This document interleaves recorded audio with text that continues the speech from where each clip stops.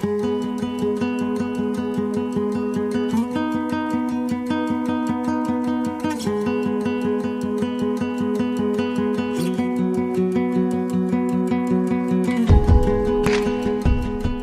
we get started, I'd like to say a few words about where we are. Today we're broadcasting from Stanford University in the heart of Silicon Valley. Since World War II, Stanford has encouraged its faculty and students to develop new technologies and turn them into great companies. Welcome to Ask a Silicon Valley Lawyer. I'm Louis Lowe, founder of L2 Counsel, and I help companies get formed, financed, scaled for growth, bought and sold. From my offices here in Palo Alto, often in San Francisco. And if you like what you see, please leave a comment below. If you have an idea about what you'd like us to talk about, love to hear it. Today I wanted to talk to you about early stage financing. How do companies get off the ground? How do they find capital to grow? And we're going to focus and dive a little bit deeper into convertible notes versus safes. But before we get there, I wanted to set the stage. So, where do we find money? The first and best way of finding cash is by selling a good or a service, obviously. But if you're at the formation stage, you're probably looking for capital to create a minimum viable product that later on you'll be able to sell. But certainly if you could finance your growth with the sale of a good or a service, that's not going to have any long-term impact on the company's capitalization or your ownership. So obviously the first and the best way to go about things. The second way would be some sort of a government grant. We call this non-dilutive capital. It's very frequently used in Europe and in Asia, where you're able to locate a government agency that has a reason to support the growth of technology in your specific region or your specific vertical, and they're willing to give you a grant of some kind. This is a great way to finance the growth of your capital, of your company. Next is selling equity, and the other is selling debt. Or a piece of paper that obligates you to repay money later. Selling equity, no matter what kind of equity it is, at the startup stage is the worst possible time. Before you've developed a minimum viable product, before you have your first dollar of revenue of a scalable business, is really not the time to ask anybody to put a value on your company. So if you sell equity, generally you're going to get a very, very low price. And it's going to be a price higher than nothing, higher than a peppercorn, and so you won't have a lot of leeway to grant options at a price, stock options at a price lower than the price at which you raise equity, and so it's not a good method of raising capital at the formation stage.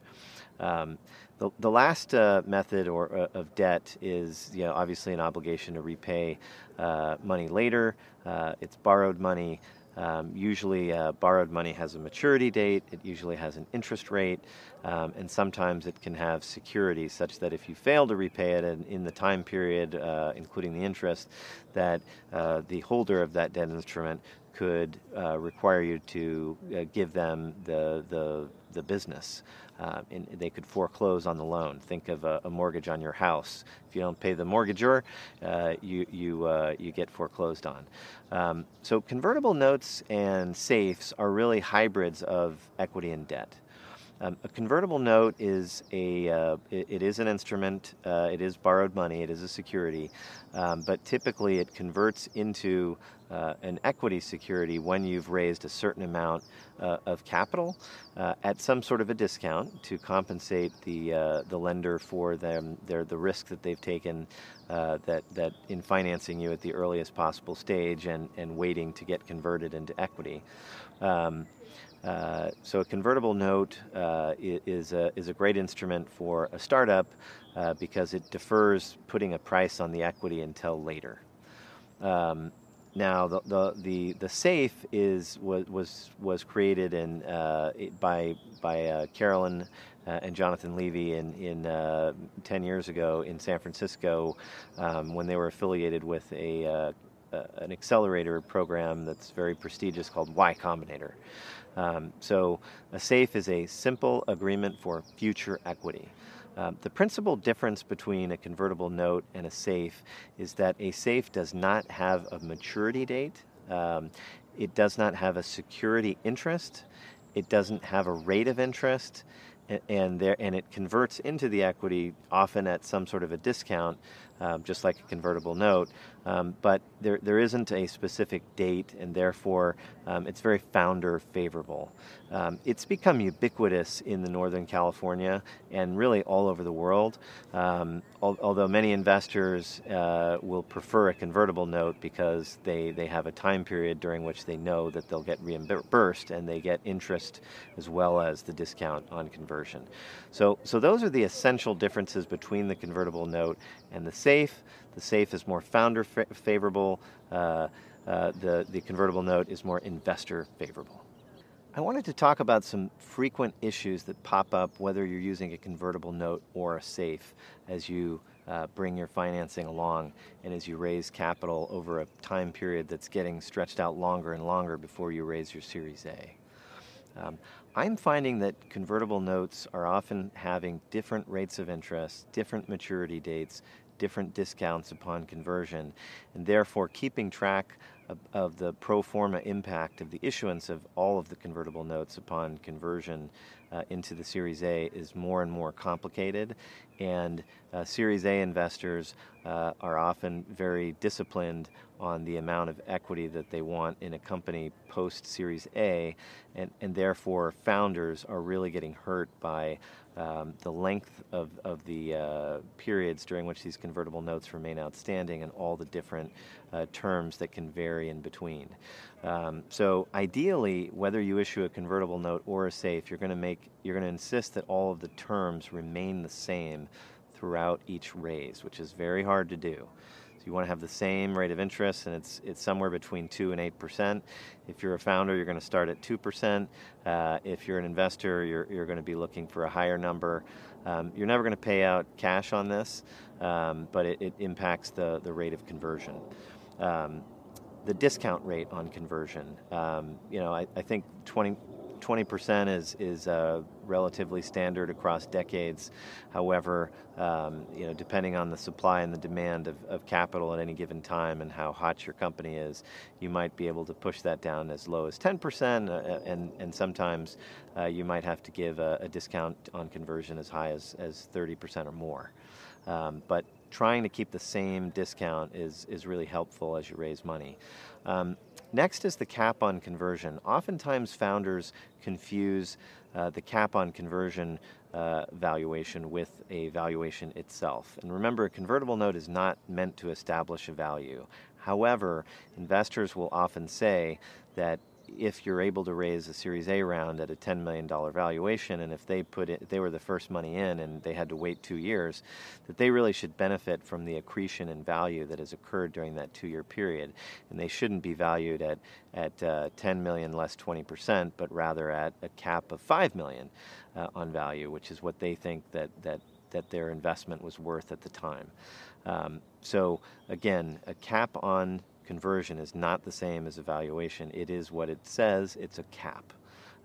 When you have different caps on conversion, you introduce a lot of complexity and a lot of dilution to your founder and your employee team. So you want to keep that cap. You want to avoid a cap if you can, and if you do include a cap, to make it as high as possible and not confuse it with a valuation. Now that we've talked about trying to keep the terms of your various different raises of convertible notes and safes as harmonious as possible, I wanted to talk about some evolution as we kick off 2020. We're seeing that companies are raising seed capital for longer and longer periods, and the time between formation and initial Series A is getting stretched out.